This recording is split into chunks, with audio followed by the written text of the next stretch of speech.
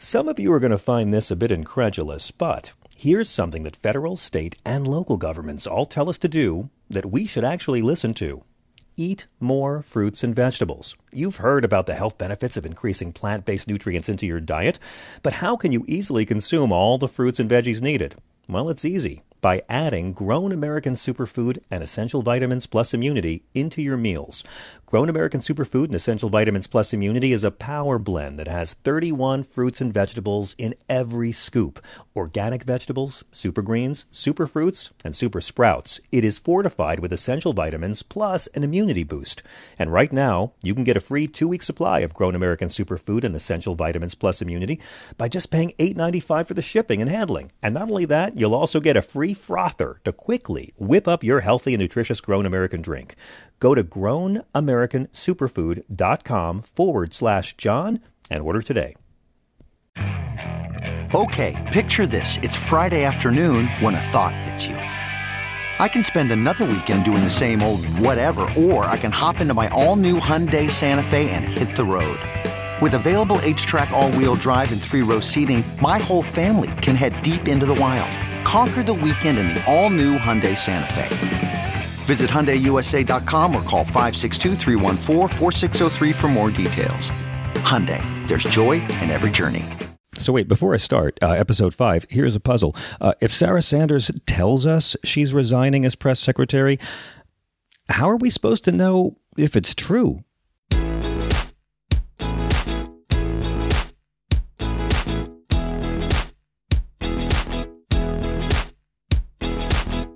Welcome, I'm John Fugelsang. This is Sanity-Cast. I'm a comedian, I'm an actor, I do a show on Sirius XM.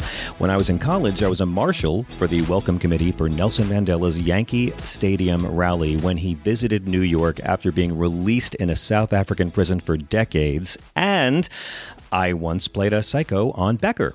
And this is the Sanity-Cast, your reminder that you are not crazy, the rest of the world is, and being woke is exhausting.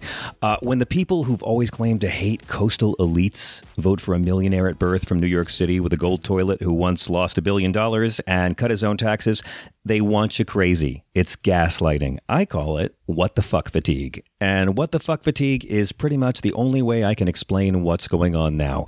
We are so overwhelmed and our outrage circuits are burned out. We live in a country where bless your heart means fuck you. This week, we saw people who are not offended by the N-word get deeply offended that the Harvard admissions office is offended by the N-word.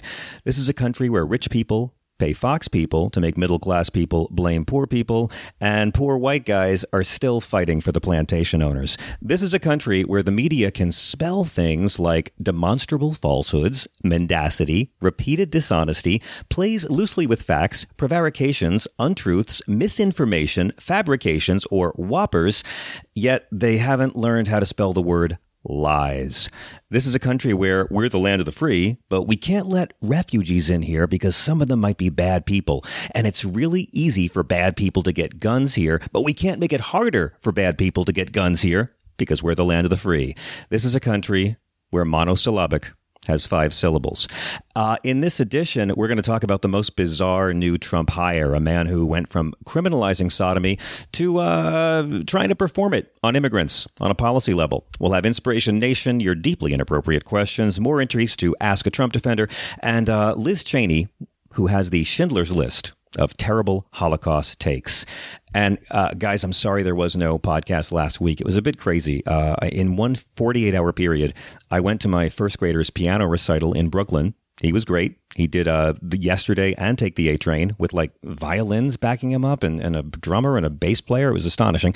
Then I had to fly that day to Toronto, Canada. I taped a special with Richard Branson along with the Canadian Minister of Environment and Climate Change, Catherine McKenna. I do this show called Learning with Richard Branson for Sirius XM Insight. Then I flew to Los Angeles, did 5 hours of live radio starting at 6 a.m. and then had meetings all day. That was in 48 hours. The good news is I got some work done on the flight. I had meetings every day in LA, a lot of shows. Did my SiriusXM show every day from their gorgeous new LA studios. I did my new solo show about trying to raise a toddler while your country is electing one at the Space 1111 with Elaine Boozler opening. I had no sleep all week. I got totally sick. I was throwing up. I did a show with a fever for 90 minutes. But I got to tell you, friends, as I was sitting on this airplane, waiting to fly to Los Angeles, I saw something incredible. I saw an Asian woman who had a very big suitcase, and she wasn't tall, and she was trying to get her suitcase into the overhead bin. And friends, I saw a black man, an Indian man, and an older white man with a crew cut all come together to help this Asian woman get her bags into the overhead. And it just made me so proud to be an American. And then I remembered I was in Canada. One quick note. I got back from Los Angeles and got to visit Frank Conniff in the hospital today. For those of you who don't know, Frank Conniff, of course, is the star of Mystery Science Theater 3000. I've done 3 TV shows with him, and he was my sidekick on SiriusXM for a while. Frank just had a quadruple bypass. He is recovering. He is still hilarious. He just was moved out of intensive care, and somehow he is still more tan than me. If you're a fan, please give him some love on social media or send your well wishes. Write care of Frank Conniff, Conniff, P.O. Box 1870, Long Island City, New York, 11101. Okay, let's move on to the news with a segment called Really, It's Not You. So this is Really, It's Not You, a little headline section to remind you that you're not insane. Because you take a step back, our president defended Vladimir Putin in Helsinki and publicly rejected America's military intelligence. He has praised Erdogan of Turkey and Duterte of the Philippines. He covered for Kim Jong-un after Otto Warmblers' death. He covered for Prince MBS after the murder of Khashoggi, and all we got were these lousy, smirking, murdering dictators. So let's break down a few things that happened in the last week. One of the bigger stories was Donald Trump doing 30 hours of interviews with George Stephanopoulos. And hey, good on you, man. It's good you have that much free time. And he really, if you watch the special, continued his record-breaking run as the first president to serve on an outpatient basis. Now, there were big takeaways that the media had with this special, and I do recommend watch the entire thing. I hope George puts it out on DVD with bonus scenes. First off, the no collusion part, which was hilarious. But also, the scene where Mulvaney coughs in the Oval Office and Trump kicks him out right in the middle of Trump saying he's gone from no collusion to pro collusion. Mulvaney coughs in the back of the room, the White House acting chief of staff. What he really wants to do is direct. And Trump just kicks him out of the room. Just for a moment, can you imagine Barack Obama doing that? I don't know. Maybe I'm a hack. I think Obama would say, "You okay there? Can I get you some water? Do you need anything?" Trump just says, "Get out of the room, you germ-spewing monstrosity." And then he turns, and this is what you've got to see. He instructs Stephanopoulos and the crew to re-ask the question, and he just starts his answer over again because it really is just a reality show. So a couple of takeaways I had that were amazing. One is that he really seriously, deeply believes everyone he talks to is as gullible as his fans and the people he surrounds himself with. I mean, it's shocking. You got to watch it. He really thinks that Stephanopoulos is as dumb as his flunkies. And then also, second takeaway, really watch it and look closely at Trump's eyes.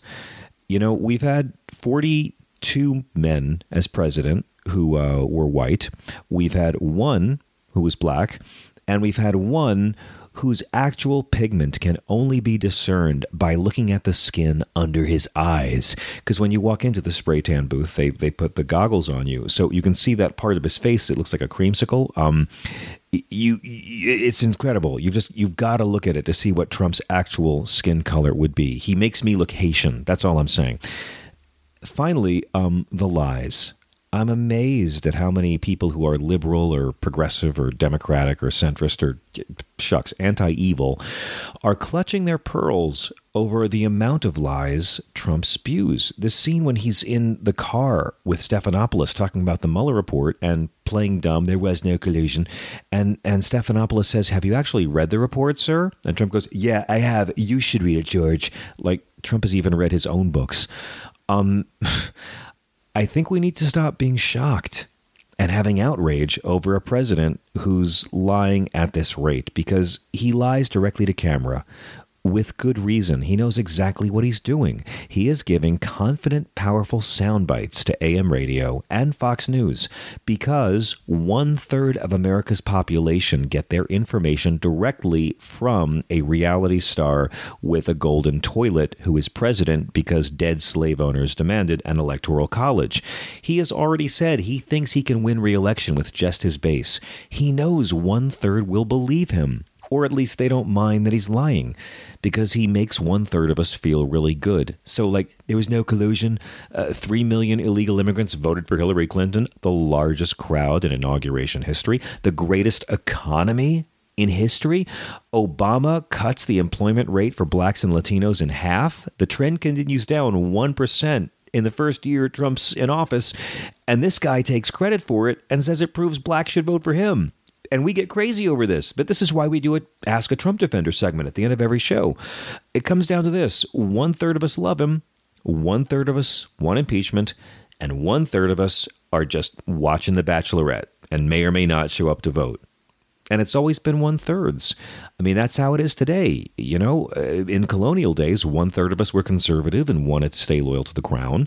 1/3 of us were revolutionaries and wanted to be free so we could own slaves. And 1/3 of us just wanted to farm their peat and didn't care. That's how it always is. Nazi Germany, 1/3 would kill 1/3 while 1/3 watched. So this president tells lies directly to the 1/3 of the population he knows will accept without question. And he does it right in front of us. And we're all baffled by the lies and how open they are. It's time to stop. He is George telling Lenny about the rabbits. That's why his lawyers don't want him testifying under oath on camera, as Presidents Reagan and Clinton both did. They weren't really afraid he'd lie under oath. They were probably just afraid he'd tell the truth. And by the way, the ratings for Stephanopoulos' special were pretty low. Hannity used this as an excuse to mock Stephanopoulos, which I think is a bit ill-placed. I think they're low because America is getting tired of this show. We do have a short attention span. It's kind of what allowed Donald Trump to get this power in the first place. Also in the news this week, America's sweetheart, Liz Cheney. Now, in brief, I don't want to be too harsh, but Liz Cheney makes me ashamed to be a nepotistic no-talent fascist. She tweeted at, Alexandra Ocasio-Cortez, mother of dragons, she actually referred to these camps where people are concentrated on the border as concentration camps. So Liz Cheney, who is a huge advocate for human rights throughout history, by the way, tweets, "Please, AOC, do us all a favor and spend just a few minutes learning some actual history. 6 million Jews were exterminated in the Holocaust. You demean their memory and disgrace yourself with comments like this." Where to begin? Cliff Schechter, who's great and writes for the Daily Beast, tweeted, "Liz, you aren't Jewish, know nothing about being Jewish, and if anything, helped make Jews more hated worldwide with you and Daddy's stupid, incompetent war in the Middle East and what it unleashed. Also, that guy who was the shooter in Dallas with the swastikas and murderous intent, your base." So, for Liz, using terms like concentration camp takes all the fun out of it because Holocaust imagery Liz finds it's unfair. All she wants to do is degrade, otherize, dehumanize by calling illegals, deport, and concentrate in camps a despised, marginalized ethnic group. Nothing like what the Nazis did. So calm down. Kids are dying. Kids are separated from their loved ones. Records of who the parents are don't even exist. Trump won't allow access to the public. Those deaths were accidents, bad luck, oversights. But hey, they're stopping short of full extermination. So really, back off. Also in the news, Joe Biden, the Democratic frontrunner for president in every poll, but not if Democrats have something to say about it. It's very healthy for Biden to be vetted right now. He needs it. But again, I pray that a year from now, if Biden is the nominee, we all complain how crappy that is and vote enthusiastically for him. He was at a fundraiser, though, and he was talking about his desire to work with the Republican Party post-Trump and said, with Trump gone, you're going to begin to see things change because these folks know better. They know this isn't what they're supposed to be doing. He's talking about Mitch McConnell here and Republicans in the Senate. And in fairness, Biden only believes the Republicans would work with him because he wasn't around for 8 years under Obama. Look, I like Joe Biden. I would love a presidential campaign that was a referendum on comb-overs versus plugs. I even really feel this could be our last chance to ever have a president who's an older white man who begins sentences with, folks. But here's the thing, Joe. They can't work with you. America has gotten crazy. Fox News has warped 1/3 of us into cult members. And the reality is, Eric Cantor proves what happens if you ever even hint at cooperating with a Democrat. Remember Eric Cantor, Joe? Think back to Obama's first term. Every week, Eric Cantor would come up to the White House and meet with Obama and say no to everything. So Dave Bratt, more to the right than Eric Cantor, primaried him saying, can you believe that Eric Cantor goes up there and meets with Obama every week? Vote with me. I won't ever meet with Obama. Sure enough, the voters rewarded him and threw out the highest ranking Republican member of the House. They just went and did it. And it works. This is why the Republicans can't do their jobs, because if they do their jobs, they lose their jobs. Special shout out also to our libertarian pal, Matt Walsh, who tweeted, every voter should be a taxpayer who can pass an 8th grade civics exam. Yeah, much love, Matt. I'd accept every president being a taxpayer who can pass an 8th grade civics exam. Ariana Grande gets some special love this week, donating the proceeds from her Atlanta show to Planned Parenthood. This is the sort of thing I would love to see more celebrities doing. She will lose fans over this, and she will gain fans for it, too. Also, here's some good news. Let's end with this. 3 weeks before the 50th anniversary of the Stonewall Inn raid. By the way, a lot of the media will call it the 50th-year anniversary of the Stonewall riot. We don't use that word in Greenwich Village. I'm from the Village. I've lived across the street from Stonewall for many years. It's the uprising. So get that straight. But this was the event that catalyzed the modern LGBT rights movement. New York's police commissioner apologized and actually said the actions taken by the NYPD were wrong, plain and simple. That he said the actions and the laws were discriminatory and oppressive. This was huge. In the wee hours of June 28th of 1969, this gave series to the uprising that provided the spark that led the LGBT movement. And to actually have a cop talking about Stonewall, well, I mean, he was in Stonewall. I think he was a cop. He was dressed like a cop. I mean, he was wearing a cop uniform. Maybe a little more leather, actually. I'm just going to move on. Coming up next, the Dick List. Oh, and by the way, that's my cat, Bix. He came to say hi. Now it's time for the Dick List. And this week, the Dick List has only one member, former Virginia Attorney General Ken Cuccinelli, who is now acting director of U.S. Citizenship and Immigration Services, USCIS. You haven't heard too much about him in the media, and that's by design. Donald Trump will go doing his wave of batshit, and we'll cover that and talk about the tweets, and the media doesn't really focus on guys like Ken Cucc. You're going to be hearing a long track record of his aggressive anti-immigrant policies. He once proposed a law to let employers fire employees who didn't speak English at work. It's a free society. Before heading USCIS, the Cooch said states could invoke war powers against migrants because, in his words, it's an invasion. And he said that doing so would mean there's no due process and states could point them back across the river and let them swim for it. Quite a Christian guy. Ken Cuccinelli sent an email to the USCIS staffers last Tuesday where he kind of seemed to be pushing asylum officers to stop allowing migrants legally seeking refuge in the country passage at their initial screenings at the border. One DHS official said it's insane. Elizabeth Warren tweeted, surprise, surprise, Donald Trump's pick to head USCIS has compared immigrants to rats and spent his career peddling dangerous anti-immigrant policies. Ken Cuccinelli is unfit to lead the agency tasked with fulfilling America's promise as a nation of immigrants. Kamala Harris, who along with Liz Warren is the other mother of dragons, said Ken Cuccinelli has fiercely advocated for ending birthright citizenship in the U.S. Today, the Trump administration appointed him to head the agency in charge of citizenship and immigration services. Cuccinelli's appointment is a threat to our country's ideals. I will fight this. This represents USCIS's transition, friends, from an immigration benefits agency with a mission statement that acknowledged we are a nation of immigrants to an anti-immigrant enforcement agency that's just, BFFs with ICE. It's about ethnic cleansing. It's about moving people out of here, despite the fact that if they wanted illegal immigration to end, they would just start locking up the white people who hire them. You don't need to put up a wall. You take down the help wanted sign. Now, I could tell you that this guy's batshit for this, but it might not convince you. So let me tell you something from Ken Cuccinelli's past. When he was running as the Republican nominee for governor of Virginia, he was fighting to bring back Virginia's crimes against nature law. Now, this refers to the word sodomy, and it was a law that outlawed sodomy. Now, sodomy refers to a disgusting, unholy, vile, nasty act engaged in by gay men with gay men or by straight men with amazing, wonderful, spectacular, understanding, incredibly cool, awesome women. The term itself has got a broad historical reach.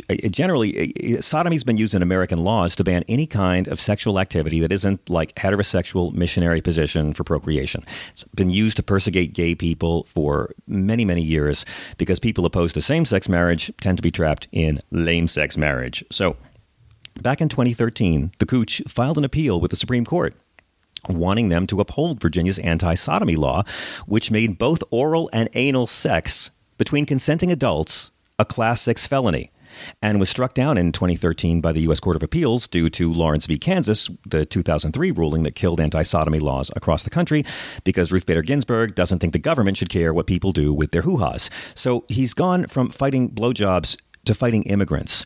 This is why Ken is proof that maybe sometimes Virginia is for very, very, very, very, very bad lovers. You see, Ken Cuccinelli really doesn't like anal and oral sex. He finds the whole concept a little hard to swallow. And nothing's going to keep this man down because it turns out he's only trying to ban these activities between consenting adults to protect the children. You ready to hear how crazy our top immigration guy is? The Cooch had a website called VirginiaVAChildPredators.org, which I will admit sounds like the worst dating site ever designed. And on this, he said that only by reinstating Virginia's crimes against nature law, which he called the anti-child predators law to try and soften it up, only then could Virginia prosecute people who sexually abuse children. Well, that and the fact that there's already laws on the books because child rape is illegal. But his site said that 90 sexual predators might come off the sex offenders registry if we didn't ban oral and anal sex for everyone. It doesn't say how, but it sounds scary, and that's good enough for voters. And now I know what you're thinking. Whoa. Wouldn't this mean that any adult, gay or straight, consensually enjoying either of those two acts or trying to enjoy them would now be a sex offender in the eyes of Virginia law if this guy had gotten his way? Is this just another Republican who won't regulate big corporations but wants to regulate your bedrooms? Well, the Cooch said this unnecessary law wouldn't be enforced against consenting adults. But he did say in 2004 he objected to oral and anal sex on principle. Now, I went to public school, so I object to doing those things on principles as well. But all I can say is bravo, Kenny Cooch. Banning oral sex is a great way to get ahead. I applaud you. I look forward. I was hoping for the anti-sodomy drones and the monitoring of the good people of Virginia for any private sexual acts that could endanger the safety of children they will never, ever, ever meet. This guy dreamed of a new dark age of state-issued chastity belts and sodomy cops. I love that line, although my staff told me there's already a popular all-male adult video series called Sodomy Cops, so he can call them something else. See, for far too long, millions of heterosexual and gay adults were trapped in living nightmares of sexually dynamic, fulfilling, and totally awesome marriages. This must be stopped! The Center for Disease Control found that nearly 82% of men and 80% of women aged 15 to 44 admit to having experienced the tyranny that is oral pleasure.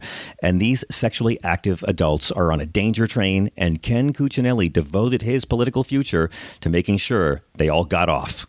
Now, how many children have to be exposed to happy, sexually satisfied, relaxed adults before these crimes against nature stops? I mean, it's true, nature seems pretty okay with it, but we're not talking about what's natural. We're talking about a Republican politician. This is the guy now in charge of immigration. So remember, if you like sodomy, stay away from the Cooch.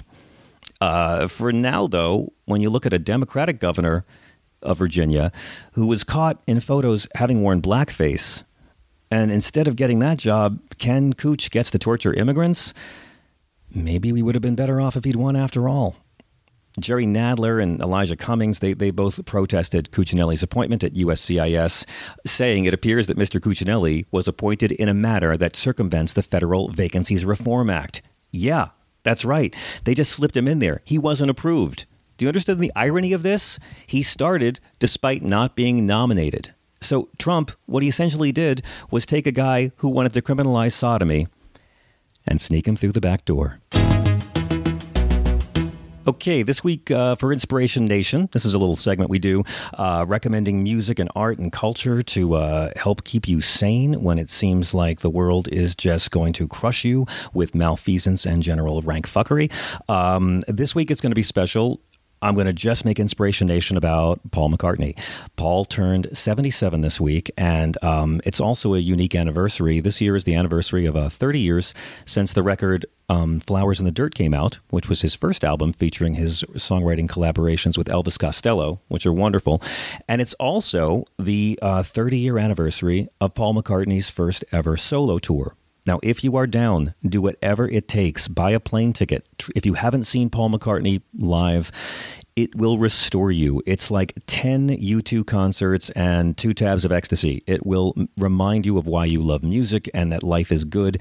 I know all the critiques of McCartney. I get it. Go ahead, live it up. I'm not going to defend every solo record. I'm not going to defend every song, but I love him. He is maybe the best person you can possibly see live. I have had the pleasure of working with him a few times. I did a TV special with him. I did a stage special with him, and he's great to work with. He's a total pro, and he's amazing. And we sit backstage and talk about the Canterbury Tales, and he sang Happy Birthday to My Brother in Spanish, and we had a lot of fun late night. He's a great guy, so I'm biased, but when John died in 1980, Paul had just broken up Wings, was in the process of breaking up Wings, and Paul waited almost a decade before he went back on the road. When Flowers in the Dirt came out, that was his first ever solo tour, which is to say, not Wings. You can hear that tour on the album Tripping the Live Fantastic, the 2-disc set from 89 and 90. Really worth giving a listen to. And since then, Paul has been a hard-working solo act and put out some really, really good albums. Some I love more than others, but he's had a string of really great ones. The new one, Egypt Station, I recommend. He tries so many different music styles. I also recommend his work with The Firemen. This is an electronica duo he does with Youth, the producer from Killing Joke. They had a couple of electronica records, and then in 2009, they do an album called Electronic Arguments, where they would just make up one song a day, play around with it. Paul would leave, and Youth would put it together. From that album, Electronic Arguments, you got to check out songs like Dance Till We're High, Sing the Changes, and The Sun is Shining, all things that should be in his live set all the time. So here's a few McCartney tracks from the past few years, and I also do recommend his jazz album that he did with Diana Krall and her band called Kisses on the Bottom, which is a terrible title, and it hurt the album sales, and it was his way of saying fuck you to the record label. It should have been called My Valentine, which is an original song on it, and it's great. Kisses on the Bottom is the first album where Paul McCartney wrote he wrote a couple of the songs. Most of them are jazz covers, but it's the first album where he plays no instruments. It's also the first album where he lets the age come out in his voice. He sounds old, and he's singing songs that his mom loved, and it's quite lovely. So I do recommend those 3 records from the last 10 years. But here's a few. This is a McCartney playlist of cool McCartney songs from the past 30 years. I'll do it quick. I already said from Electric Arguments, Sing the Changes, Sun is Shining, Dance Till We're High. I once flew to London to see the concert for George Harrison, and McCartney kind of stole it. Listen to his duet of Something with Eric Clapton and his cover of All Things Must Pass. It's maybe the greatest version ever, and it's a song that, some people say he and John kept off the White Album. From the Off the Ground record in 92, check out Off the Ground and Wine Dark Open Sea. From Chaos and Creation in the Backyard, which had a nomination for Album of the Year, check out Fine Line, Too Much Rain, and Follow Me, which is a lovely song. He wrote it for Heather Mills, but it's still great. From his Russian album, which came out in 87, which was just for the Soviet Union, listen to his covers of Don't Get Around Much Anymore and Bring It On Home to Me. The new record, Egypt Station, is terrific. Check out I Don't Know, and check out For You, which is maybe the best pop single he has released since the 80s. I just caught my first grader singing For You. I don't know if my mom would have approved of this. Also, there's a great track on there called Despite Repeated Warnings, which is Paul's song about politicians who ignore climate change. He don't name names, but you'll know who he's talking about. Listen to Flowers in the Dirt, 30 years old this year. My Brave Face, which he wrote with Elvis Costello, as well as Figure of Eight, and How Many People. Listen to the Good Evening New York City live album. His version of Helter Skelter is incredible. Wings, Ms. Vanderbilt, and his cover of I'm Down. Check out the album Flaming Pie, which I got to do a TV special with Paul for. It's a beautiful record. The song Young Boy should have been a single. He should do it live. Heaven on a Sunday is a lovely song featuring a guitar solo by Paul's son, James, and Little Willow, a song that he wrote for Ringo Starr's wife, Maureen, when she died. Later put it on a Princess Diana tribute album. And Beautiful Night, which Ringo sings on, and it's a great Beatlesque song. I'm almost done. I Want to Come Home was a movie song, should have gotten an Oscar nomination for a De Niro film. Check out again from his jazz album, his version of Always, and I'm going to sit right down and write myself a letter, and The Inchworm, if you have kids. Just lovely. And of course, My Valentine from Kisses on the Bottom, maybe the best song he's written in 20 years. Finally, Liverpool Sound Collage. It's really weird. It's avant-garde. It's experimental. Nobody knows about it. Check out Free Now. It'll blow your mind. From Memory Almost Full, look at Dance Tonight and Ever Present Past. From New, check out Queenie Eye and New. And check out the Unplugged album from 1991. And finally, Cut Me Some Slack, which was the song that he did with the surviving members of Nirvana, Dave Grohl, Chris Novoselic, and Pat Smear. That won a Grammy for Best Rock Song by a duo or group, and it is spectacular. Cut Me Some Slack. Thank you, Paul McCartney. Happy birthday, and congrats on the 30-year anniversary of your first solo tour. No one else is going to say it, so I thought I would. Here's some gigs coming up. Sunday night, the 23rd of June, I'll be headlining at the Stress Factory in Bridgeport, Connecticut, because I don't know about you, but Sunday nights in Bridgeport are where it's at for comedy. Also, I'm going to be performing at a very fun show on Long Island called Celebrity Autobiography, where actors get together and read actual passages from famous people's unintentionally hilarious memoirs. It sells out all the time. This will be at the Patch Theater Sunday, July 14th. Come see me along with Ralph Macchio, Rachel Dratch, and Susan Lucci. Yeah. It's a lot of fun. Hey, we're going to wrap things up with some questions from you guys shortly. But first, ask a Trump defender. These are questions to ask that Trump defending loved one in your life. Ready?